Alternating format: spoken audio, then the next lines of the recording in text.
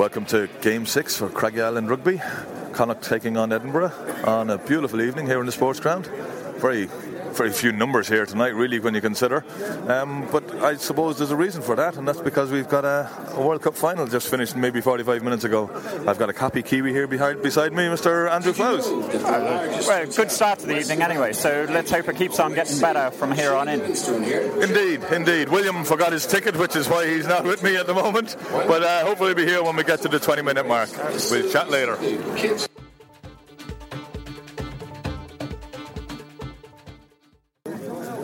Okay, Andrew, it's just come up to 20 minutes gone. Connacht are winning 8 points to 3. It's been a good start. Yeah, they're very much on top. They're executing really well, I think, and it was a very beautiful set-piece move that got O'Halloran in for the try in the end. A break by Matt Healy in the centres there that set them up. The crowd was even chanting All Blacks because it was so good there. There was a bit of that, all right. Well, it's looking good so far, and hopefully we're on the attack and we'll get something out of this, and we'll talk again at half-time.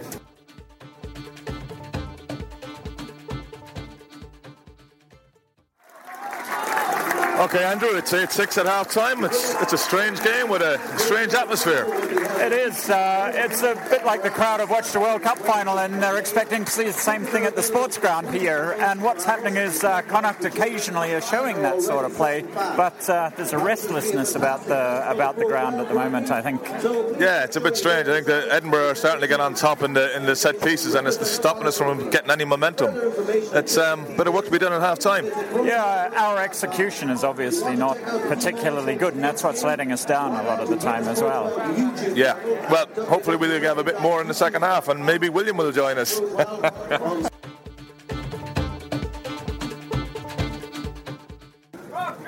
Okay, we're just on 60 minutes. It's 14 points to 9 for Connacht, and William's joined us. Yeah, the excitement has dragged me along. Second half, I did arrive 20 minutes into the first half, and it was a dreadful 20 minutes. This is a little better. Connacht are sort of keeping these guys in the game. We're failing to deal with kickoffs and a lot of errors. We've picked up a penalty at the never-ending scrums. Leighton Hodge is very lenient at these scrums, the amount of time that it's taken to get them off. But we're still under a lot of pressure here. Yeah, you'd like to think we can lift it here and kick on and, secure this win. We'll talk again at full time.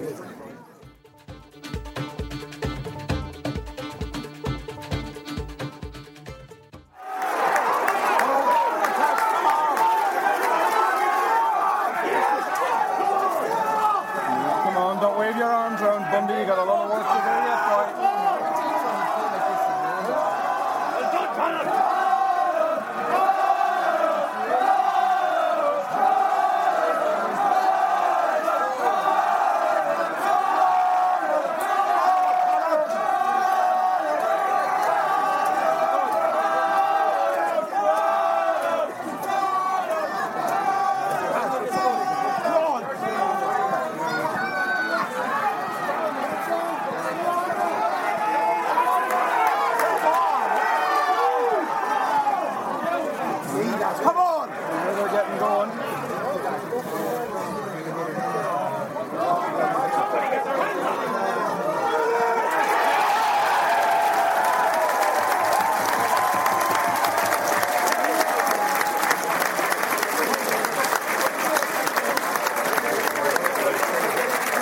Okay, William, I just recorded that last minute and a half or so because it was getting a bit desperate there. Well, we won 14-9, but it was pretty close at the end.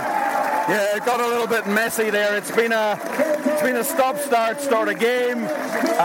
It's always a physical, virtually a punch-up against Edinburgh, and that no different at all this evening. Maybe the sort of game a season or two ago we would have lost somehow, but we've won it. It's a great win, and we're back up the second. And we'll take that. We will indeed. Post-game section of Craggy Island Rugby, introduced brilliantly already by Alan, and Yeah, right. No, it's badly introduced, as I haven't heard it. I don't know. It took 3 attempts because this loudspeakers. So can I ignore the first two when I'm editing? And that's all right. They were so bad. I actually deleted them myself. Oh wow, could be gold. William, welcome along. Thank you very much. I'm a slightly late arrival, but I did get here in the end. What were you doing? I left my ticket at home. Oh yeah, there was something on telly around him, was there? There was another game on. There seemed to be something on the press room when I went in. Seemed to be a bit of interest in it, but Andrew Flouse is here, back on the podcast. He's from New Zealand. Was there a game on involving New Zealand today? It was difficult enough to watch because I couldn't even get inside the ground here to see it. Yes, it's only a rugby stadium. It's only a rugby stadium after all. We've given Andrew a right to rant from the outset of this week's podcast. Well, on behalf of all of us, and it always feels weird when you're congratulating someone from a country for winning a World Cup, but it's right when it's a World Cup final. Congratulations. Thank you very much, Robert. To everyone in New Zealand. We all love you, even though we slag off Richie McCaw and say you're kind of like chokers. No more. We can say none of that anymore. Well, we can still slag off Richie McCaw, surely. Of course. Yeah, that's fine. But what a win. Well, I think it's supposed to be a Dan Carter party this time, isn't it? Richie McCaw hasn't finished yet. He's just said that this is not the time to quit yet. Oh, wow. Yeah. More of Richie McCaw. Great. Anyways, Dave Finn, welcome along. Good afternoon. It's been a very good day's worth of rugby. 2 games live, one game watched in a nice little clubhouse out in Glenina, and 1 game watched in the press box. An all-round good day. And Charlestown are East Junior B champions as well, so it's been full-on great day of sport. We've just alienated the Swinford GA listeners on this podcast, but anyways, that's fine. Hard luck to the Swinford GA team. You were harshly treated by, I don't know, by EB. By some officials, somewhere, the umpire. William, Connacht have won. They're, I nearly said 6th. Is it 6th? It's 5th. 5th game in 6 attempts. All right. That's pretty good. Yeah, it was. It wasn't a classic. It was very mundane first half, I think. Error strewn. Our friend Mr. Hodges, who's a very, very irritating referee, and he let the scrums just go on and on and on without ever actually making a decision or doing anything. He just let the players sort of hang around for a bit and then have a go at setting up, and it really crawled along. Second half was a little bit better. You'll move on, and I think the one side who will be very disappointed actually are Edinburgh, who seemed very upset at the end of it. Yeah, I think Mr. Hodges did a great job of bringing the crowd into the game with his non-decisions of a couple of pretty brutal attempts at decapitating our own players by the Edinburgh players. Yeah, that looked bad from way over on the far side. How bad was it? It just seemed to be like reckless. Oh, the second row smashing himself into Tiernan was just phenomenally bad. And how the linesman didn't see anything, I don't know. But it really got the crowd going and really got us into the game. So we can thank him for that. Lads, it's still a good start to the season without actually playing well. Do you know, I have this theory, Dave, that we're probably better off not being top because there'd nearly be too much good stuff written about us, and we're probably better off coming under the radar a little bit. You know, that Glasgow defeat keeps our feet on the ground. We haven't played brilliantly in every game, but it's everything we wanted from this start of the season in points. Well, let's do the compare and contrast to last year. Like last year, in a direct comparison, in these 6 games, we are 12 points better off. In a direct comparison to the hype, there is no hype in comparison to last year. At no point people said. We did hear a sort of rather risible chant of we are top of the league last week after the Zebre game, because everybody was there going, I can't believe I just sat through the second half of the Zebre game. It's very low key, and that's fantastic. I think it's low key at the Scarlets. I think the Scarlets should be praised for being top of the table, 6 wins out of 6. But I think there is a realism as well that because most of the rugby world is either watching things that are happening across in England, or the ones that have been watching are kind of focusing on, we expect the world order to go back to normal once the players come back. It's allowed teams like Clonettley, like ourselves, and up until 2 weeks ago, Edinburgh, to get in under the radar. We now are in a position where, I said it on Monday, and I'll say it again, I think we should be thinking about finishing minimum top 4, possibly even in our wildest dreams. We should be aiming to win the title because it guarantees us top 4 or top 6. And I think it's good because there's no hype. There's no over sense of, aren't we fantastic? There's just a general sense of, we're not playing very well, lads, but God, feel the points. Feel the points, Andrew. Can I say something controversial here then, Rob? Yeah. Richie McCaw is not. Yeah, carry on. Richie McCaw. He never gave away back. Yeah. No. It was sort of like a warm-down match, wasn't it? In the sense that we started off with, at the level of the World Cup final, there was a beautiful set play there. Maybe you missed it, William. Yes, I did hear Rob describe it, and he got so excited his levels cut out, and it actually was a minute of silence, or a moment of silence on the air as the box overloaded. It's hard to believe Rob got overexcited. I was in full control. What? Well, you might have been in control, but the ISDN box or someone didn't like it, and you just cut out. Oh. Did you at least know it was a try? Did you? Yes. Oh, good. Well, the bare minimum was covered. Thanks, William. We'll see how you get on in Russia in a few weeks, and I'll tell you, we'll have a critique. Anyways, yeah, point was, carry on. But the point was that by the end of this match, we were hanging on by our fingernails, hoping that Connacht wasn't going to screw up and concede a couple of penalties or miss a couple of tackles and end up losing the match with a try under the posts. We're getting cleaned up around us. Hang on a second. Just hang on to your beer there, Dave. He's brought some Guinness with him, and it's not going to be thrown out, so that's fine. That's very, very important. Guinness provided by the sponsors of this competition, the Guinness Pro 12. Yes, indeed. Yeah. Sorry, Andrew, can you finish your train of thought? Well, the train of thought was just that it started off so well, but it ended up so like normal.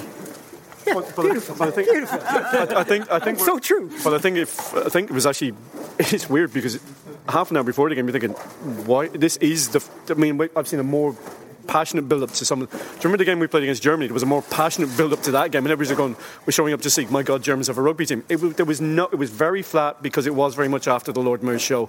We just seen probably the pinnacle of World Rugby, and then we're coming to, and again, William has been raising this point for the last 6 months about why was this game being played at this time. Well, the game has been played at this time. The atmosphere was flat until Mr. Hodges got involved. The play was good for the try, but it was just flat. And I think it was a general air of, well, we're playing this game, but really, why are we? But it's still really nice to sit back, obviously, and not wanting to completely steal your thunder, Dave, because your point is right, but it's so nice to sit back and just think where we stand at the table and start we've had. Yeah, at the start of the season, you would have looked at the fixture list and said, by the time the World Cup finished, we would want to be in the top 4. And we are. So, it's excellent. Williams is kind of since Munster and Cardiff after the European rounds. Bearing in mind we have to beat Treviso, otherwise that's a big setback. But they're going to be the games and that'll define this early stage of this Connacht team where they really stand for the season ahead. Well, I'm afraid I don't give us any hope of winning in Thomond Park because we tend not to. So the Cardiff away game, they had a very bad result today away to Zebre, which is going to send shockwaves through them. They're already starting to get into a complete muddle again. Yeah. And that's a game for us. And then it gets progressively harder. It certainly does. Hey, Pat Lam spoke to all of us journalists in this crew after the game and had this to say.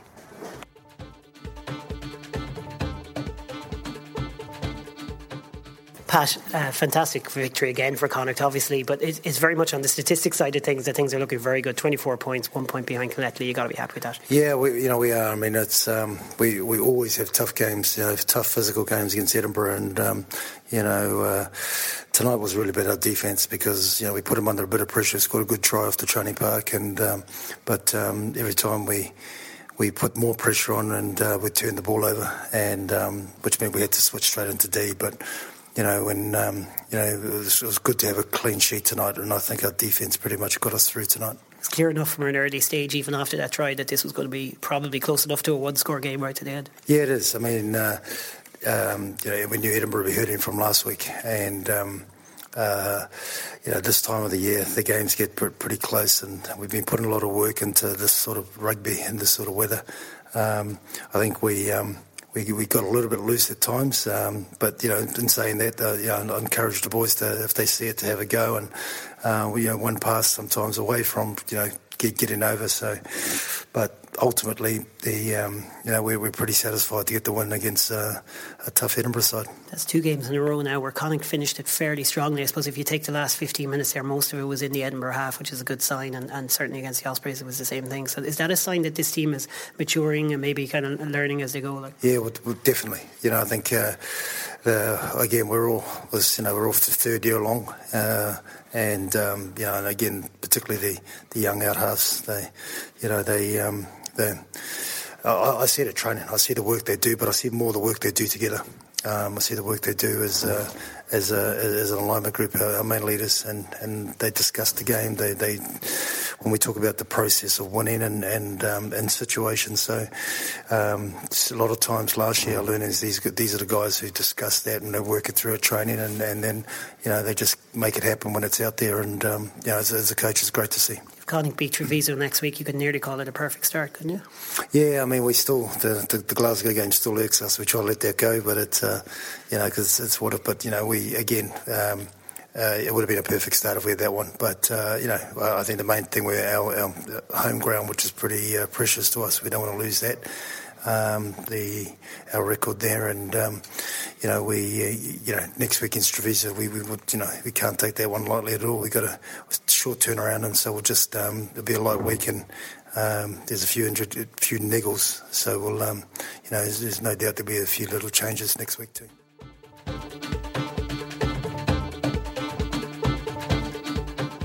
Pat Lam there talking about Treviso next game. Andrew, one more week, probably a must-win again. Is all this stuff cliche when we start calling them must-wins? Because you can't lose to Treviso at home, even after this great start. You can't. Well, people seem to be losing to Zebra at the moment, so anything's possible, isn't it? Yeah, and maybe it's so negative. That's why Dave shot me down last week, because I was going from the negative angle. Why should I even be talking about losing to Treviso at home? This team are very, very composed in key positions at key times when we're in tight games. Yeah, absolutely. I mean, there's a grit and determination. We would have lost that game last. We would have worked a way to concede the try in the last minute last year. Now, you were worried, but you were there thinking they didn't seem to be. They were running at the speed. You always had a feeling we may get away with this. We may go, and then you think, yes, actually, we are going to get away with this. I just have a feeling it's a quiet, grim determination and a quiet confidence that's coming through. They realise that this could be the start of something big if they keep it going, if they believe in themselves. And more importantly, if they just realise that they are actually playing 15 guys who are just 15 guys and don't get worried about shirts or anything like that. And that's going to be the big issue. I don't think they're worried about Treviso. I don't think they're worried about NSA. I don't think they're worried about Brive. I do think, though, that they will know how good this Connacht team is when they go to Thomond and they realise it is 15 guys and not 15 monster players. There is a man dressed as a fairy running around a dog track here. Here he goes. That's excellent. Of course he's a Leinster fan. Who could have ever guessed he was from Leinster? Who could have guessed that? Well, hopefully Leinster will do us a favour tomorrow. What could you say? A fairy from Leinster running around the track. And there you have it. Hey, just to bring some semblance of analysis into this podcast, something Pat Lam said in the press conference afterwards about skills. It mightn't have been in the interview that we did, but in the Pools questions, just about the skill set of Connacht. Didn't mention Andre Bell. You were mentioning Andre Bell to me this week. You were saying it's just something you feel is just possibly not getting a lot of mentions, how Connacht skills have improved. Absolutely. If you look at where we were 2-3 years ago, the skill set we have now compared to where we were before, yes, there was a few knock-ons and whatever tonight, but mainly because we were overextending what we were trying to do. Our basic skill set has improved enormously. Leinster Ferry update. He's in the final straight now and he's going to get a little cheer. Sorry, Alan. That was a ridiculous timing to interrupt what was a really important point. And I will get back to the skills in 2 seconds, but we're going to hear a little bit of cheer here. This is not good. This is not good radio. We believe that's Donncha Ryan is over there. Donncha Ryan's in this group, yes, dressed as a leprechaun in what might be the worst casting in the history of leprechaun casting. Monster leprechaun. Not half as bad as the site we've just seen. He thinks he's Tinkerbell. Yeah, he's come back and he's got rather muted cheer, really, because he really didn't impress anyone. Andrew, do you want to take up Alan's point there, and maybe Alan can go back in on it? Skill set of the team. I was build on that a little bit. Nines. What do we think about the nines that we saw today? Hidalgo, Klein, Ian Porter, obviously Kieran Marmion from the start. Yeah. I thought Marmion was excellent. He was really playing well and giving them a platform to the backline, a platform to build on there. So I think that was a definite positive there. The other two? Yeah, I think that the problem with poor Hidalgo Klein is that's the first bit of rugby he's had in about 2 months because he got very little time with the Scottish team. So he's been hanging around the Scottish camp with World Cup rugby but not actually getting any game time. And you could see he was quite frustrated with some of the stuff he was doing. It wasn't just coming off the way he wanted it compared to how we played here last year when he was brilliant. I like Hidalgo. I thought he was their best player by some distance. I think in terms of, I think Alan's right in terms of, that's how I can judge Hidalgo. I only go, well, I see him maybe twice, 3 times a year. In terms of our scrum halves, I think weirdly, I always said that the player coming on at scrum half seems to outperform the player who's coming off, irrespective of who starts. I don't think that happened tonight, but I don't want that to mean that I thought Ian Porter was bad. I thought Ian Porter did his job fine. He did very, sharp very at the well. breakdown, yeah. He's very well. I think when they're all playing well, there's a clear pecking order. It's Kieran, John and Ian. But that doesn't mean to say that when you ask Ian to do a job, he won't do a job. And certainly in the case with John Cooney, he'll definitely do a job. I think if we actually took a step back, we're actually quite blessed at 9. Because nobody, you don't automatically, when you see who's at 9, if it isn't Kieran, you're going, oh God. If it isn't John, you're going, oh God. We're not doing that. And I think there are some teams, possibly further south, who when they don't see their first choice scrum half, they start going, oh God. Yeah, Donnacha Ryan might join our podcast in a second to answer that. But Donnacha Ryan comes around. Yeah, if he does. If he comes around the track, we're actually just interviewing him. Andrew, Robbie Henshaw has to fit into that background next week. Yeah.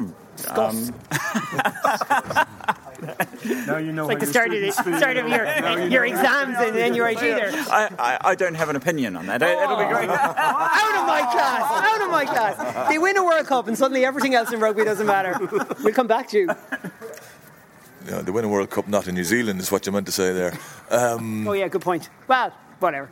Yeah, look, you've got a situation where Treviso are coming next week they haven't played their game this weekend. They're playing Leinster tomorrow. They've got a 5-day turnaround. Pat said we have a short turnaround. I kind of was looking at him going, yeah, there's a 24 hours longer than Treviso's, but anyways. And then they've got the Heineken or whatever it's called the following week. So you'd assume that they're not going to travel at full pelt for this game. And in fairness, they qualified for the Heineken Cup last year, or the European Cup as we should call it. So they did finish ahead of. No, they didn't finish ahead of us, obviously, because it's ridiculous. Let's not go into that. But where's Robbie Henshaw going? I suspect he'll go wherever he's told to go. But where are you putting him? If Williams coach of Connacht? No, that decision is made by Joe Schmidt, I would assume. Oh, do you think he's 12, 13? Personally, I would probably leave Bundy at 13. I'd play Henshaw at 12. But I'm not. Because I think Bundy seems to get into the game more from 13. He seems happier there. And tonight, a couple of times he really did look for the ball. He also did a very old-fashioned manoeuvre, which I thought was illegal now, where he sort of get up and did a dummy sort of a move and then just kept going again after a tackle. And I really thought that was long gone out of rugby. It was like a throwback. That's what I do. But will he play? Will he seriously? He won't play. He won't play next week. He won't play against Treviso. Pat Lam said he'll be ready to go, all going well, pretty much. He's in contention. Is that what he said? Am I misquoting him? He said he was in contention for next week. I think you'd rather, if you're talking about, if you want Robbie back for, say, the Munster game, you need to get at least 1, if not 2 games into him. Okay. You are not taking Robbie, and you are not being let take Robbie Henshaw to Russia. Not a chance is he going to Russia. I think there's a lot of players who go. Nice comfy flight. Irrespective of how much they want to go. Netflix on his iPad if he sounds. Irrespective of how much he wants to improve his Russian, learn about collective farming. He's not getting on the plane. Let's be realistic about it. So he's got to play at some point before Munster. Now, you're already talking about Brieve here, which it depends.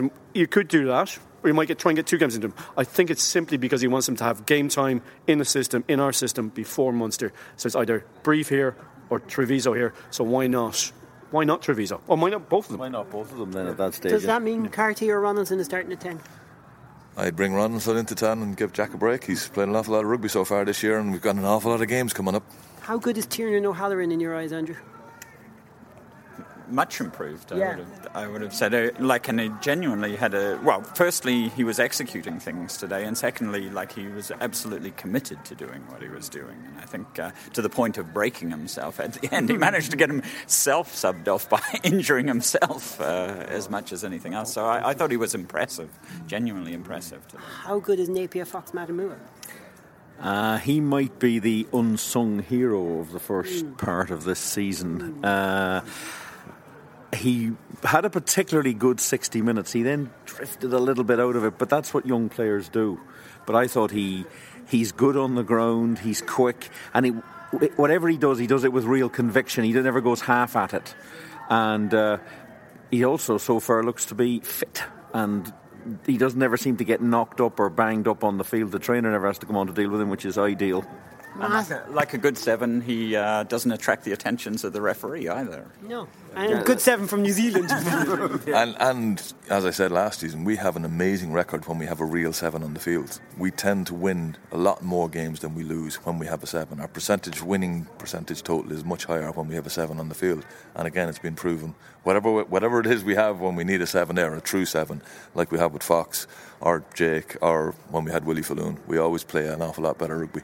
Yeah, I think that's a key point because you brought it up last year and it seems to be true again. Also with Bundy Aki at 13, we're now gone up to, what are we at? We're at 6-1-1 now, which is a pretty good record. 6 wins, 1 draw, 1 defeat when he's in that 13 role. So that speaks volumes. Heenan's due back in December. That came from the press conference as well, Dave. Anyone else stand out? We'll go around to the lads as well on that. Anyone else stand out before we get to the end of the other business? Any other performers tonight? Did Andrew Brown get man of the match again? No. He was excellent though, anyway. I don't think he can. I thought I'd give Mull a bit of a credit because he was doing, and more importantly, he was lead. It was more silent leadership. He wasn't necessarily in Hodges' face. When he should have been. Kind of given up and being in his face. There's no point. Well, that was partly because at one stage Hodges ran 25-30 metres to come over to John and told him to be quiet and stop and keep the voice down or something along that lines. But he basically told penalty. It was very, very odd. I don't know what that was. I don't know whether he was. I think he might have been having a long-range discussion with one of the Edinburgh team about something because it happened just after one of the. No, he definitely came over and spoke with John directly. That's what I'm saying. But I think John Muldoon was actually having a long-range conversation with an Edinburgh player. I love it. This is why, for those of you who aren't like number one rugby in your life, you must really enjoy phrases that we talk about, like long-range conversations. In other words, he was telling him to go beep. Anyways, Andrew, anyone else standing out there we're not talking about? Leighton Hodges. Do we have an opinion? Well, we love you, Leighton. Well, I thought there was an interesting argument. Hang on, he's just talking to the car parking attendant down there. No, let's leave it. Move on. No, his car has actually disappeared to a very large bonfire in That did not happen. Just go on, yeah. Well, I know William had an opinion on one aspect of Leighton Hodges refereeing the scrums. Is it like... Well, I made the point about the scrums, that he just lets the scrums go on too long. Referees have to referee the damn thing, make a decision, get it moving. His other problem is he gets in the way all the time. He nearly gets involved in the play, and then he has to do this sort of massive back step running. He nearly got taken out at the end there. I'm sure probably players on both sides might have wanted to. But he just gets too close to the action, and it just gets in the way. It's almost in every game that he does. He wasn't helped today by the fact that the two linesmen seem to be just putting up their flags from what we could see or hear. Well, we can't hear. Not putting up their flags. I'll actually slightly disagree with you. I think the touch judge on the Clan side in the first half was prepared to put his flag up. The rather large gentleman, I mean, he was massive. He was easily 6'6". Wow. And somehow managed not to see another 6'6" guy jumping up in the air and not only completely missing the ball, jumping into a Conway player before the ball is anywhere near coming down. This guy in the second half did not make a decision, which seems to be the standard operating procedure. I thought the guy in the first half was prepared to make decisions. We didn't have to agree with them, but at least he was getting involved and saying, this has happened. He put his flag out. You just want more touch judges to have, because if they do it, and as we see, especially again when you don't have somebody in your ear going, could you look at that foul play, because we didn't have a TMO tonight, and that's another argument for another day. You need them to make exactly the argument I did want to get onto today is, wouldn't we have liked a TMO? We started off the whole Rugby World Cup wanting TMOs to go away, but actually we saw tonight, even at this level, we saw a great case for the advantage of having a TMO. Because I don't think it was Hodges' fault in either of the two cases, because he wasn't in a position to see the infraction. Can we start the podcast with, I don't think it was Hodges' fault, just so people know it's fair to him. But here's the thing. I mean, you would never have a situation where the different rules apply to different games. We have a game like the Munster Ulster game didn't need a TMO, but had one. I mean, there was nothing really that controversial in that game last night. Other games on TV will have a TMO, but that means that either every team has it or no team has it. And you don't have a situation where you have in the Premier. I know there's no goal line technology from the Premier League down, but every team in the Premier League has it because that's what's supposed to happen. Yeah. And every game has the opportunity to utilise it. When people talk about law of averages and you'll get even the calls, that's not the law of averages, because sometimes you won't have it. It's impossible. It's impossible. Some of the things, we've seen it in loads of games. We don't 3 pairs of eyes don't see things that cameras can see. So it makes sense to either have them in every game, or if you're not going to do that, then have them in no game. At least everybody's on the same playing field. Last, any other business? To start with, before we start any other business, we have 2 items of business. And first of all, AJ McGinty signed for Connacht. We've got to mention it last week. Just to be careful, we don't get too carried away. I think there was, we don't know how much he signed for. We don't know what the deal is. But the one thing is, he looked relatively good for USA. Funny thing is, Dave's already mentioned him in the podcast. So while I don't think anyone else has anything to say on AJ McGinty just yet, other than fine, let's see how he goes. Dave, you did mention him in the podcast, and you were kind of saying the point of view of you had heard that he can't come back to Ireland, but he can now. That's good. Well, it's weird. It was before he came to Connacht, so I'm not quite sure where he fits into our fitting in terms of non-European players. He's not technically eligible to play for Ireland because he's played for the United States, despite the fact that he and John Quill, who is ex-Munster A, both were in the American squad, but both played all their underage rugby in Ireland. They're both Irish citizens. They both have Irish passports, but they are not seen by the RFU as Irish qualified. So therefore, is he taking a non-Irish place? That was my question about that, which I said to you a few weeks ago. What made it even more interesting was we went through the Edinburgh squad tonight. They had 2 non-European registered guys and about 6 guys who were born in Scotland in their squad. Yeah, exactly. And well, the thing about is he's only signed for one this season, so he's not taking up anything for next season. Okay. So if he is non-Irish qualified, which I believe he is because he plays for America, but he's not taking up anything we didn't already have. So we had a spot open and he's taken it. And Mills Malina has moved on, and we never replaced him from that point of view. So that's openings there, even if we didn't have the money. Second point of business, Andrew, just talk to us for a few seconds about New Zealand winning the World Cup. What's it like, Andrew? What's it like? Upsetting you. What's it like to be the best team in the world and to know it all the time? Well, I was reading something today. It was a New Zealand fan talking about what it's like to be a New Zealander watching rugby, and what he was saying, which I thought was quite true, is New Zealanders don't believe that if their team plays well, that they're going to lose, and so this was sort of, to most New Zealanders, an inevitability as long as we didn't screw something up, which is probably unfair on most oppositions who can play well and may play better than us even when we're playing well. So. Yeah, just think back to the Aviva Stadium a couple of years ago as an example of that. Any other business? Anyone? I have nothing. I just still can't believe that we played a game an hour and a half after the World Cup final's been played on Halloween evening, which meant an awful lot of people weren't here. I know that, I always judge the interest in Connacht matches by my work and how many people are interested in work, and I didn't have to have a draw this week because I didn't have enough people who were interested in going, and even one of the guys who did win a ticket couldn't go because his daughter was going to be going out trick-or-treating, and it just seemed I just don't understand any of the logic to why this game was played tonight in any way, shape or form. I'd love someone from Connacht to tell us why they thought this was a good idea. Okay. Grant, well done. Dave? Small thing, nothing to do with this game. It's to do with the first game I saw, which was out in Galwegians. It's a tiny little thing that bugs me, and it has bugged me at under-20s games and schools games. It doesn't happen at senior level because it's not allowed to happen at senior level. This was Galwegians UCD today. First of all, UCD have a fantastic backline, and there's 2 players I want to highlight. Adam Byrne, with Leinster, is going to be something special. And some positive for Galwegians. If they give Cormac Brennan ball in the centre, would go forward, he can do spectacular stuff, but he needs to let the ball going forward. A lot of the time he was getting it, he was standing still and had to create his own momentum. But what UCD sort of did, which really nerked me, and Andrew Son James was, he was in exactly the same boat. UCD gave us a squad list but didn't give us numbers. Now, we knew Byrne and we knew Timmins, who were both Leinster guys. That was it. We were guessing. What made it even worse was we asked the physio. The physio didn't know the players. He was just a physio brought down to take care of them. Would it be too much to hope for that if you're going to give a team sheet out, you actually put it with the numbers of the players so that we can know, so we don't have to ask somebody who doesn't actually know the players who everybody is? It's ridiculous. Okay, that's good. I'm presenting these with no comment this week unless William is going to fire me up there. William, anything to add? No, afraid not. Andrew, any rants outside of that? I'd like to know a little bit more about the Russian adventure. So the update on the Russian adventure is I'm not going because... Will we just go into this for a second? The ERC are planning the trip. Really unusual. Connacht are going, on the back of what the ERC say. It's an unusual trip. We don't know who's financing this entire trip. That's the best way I can say it without getting us in trouble.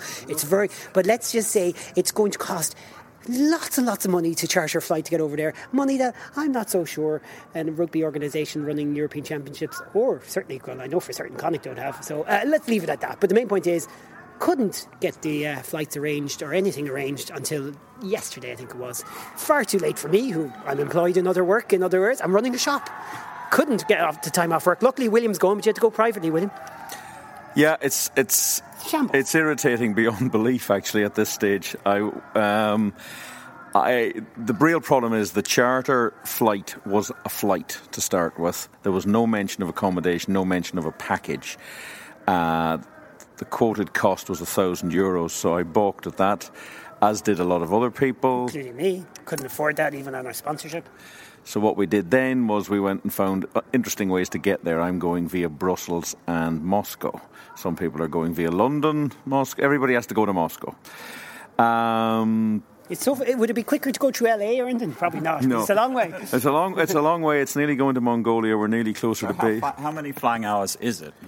The flight hours, if you look at it out of Dublin, you're actually in the air about 10 hours. Wow. That's sort of Tokyo time. Yeah. Equivalent to Tokyo, then. But the real killer for the fans is when Connacht are actually coming back on the Saturday night, they will land here the same day they played the match at midnight. I'll be at that stage taxiing down a runway in Krasnoyarsk, and I'll be getting back to Galway 21 hours after that, having had 3 hours in Moscow and 5 hours and 45 minutes in Brussels airport. And here's the good news, folks. He's bringing his recorder. It's going to be podcast gold. That's it. We'll talk more about that next week. We got the Treviso match, but yeah, needless to say, William will be doing updates for Galway Bay FM, and we'll do the best we can to cover it, but we couldn't do live coverage, I'm afraid. Next week I'm going to see Nicole Kidman instead of Treviso and West Ham. What? Whoa. You can't end the podcast right. What? What the heck? We've gone into extra time. That is one hell of a signing. Yeah, serious. Yeah. Any reason? What's she in? William, if he's lucky. And on that bombshell, we'll be back next week, folks. Will we just leave it there, will we? Leave it there. No one will ever know. I'll tell no tales. What goes on tour stays on tour. Absolutely.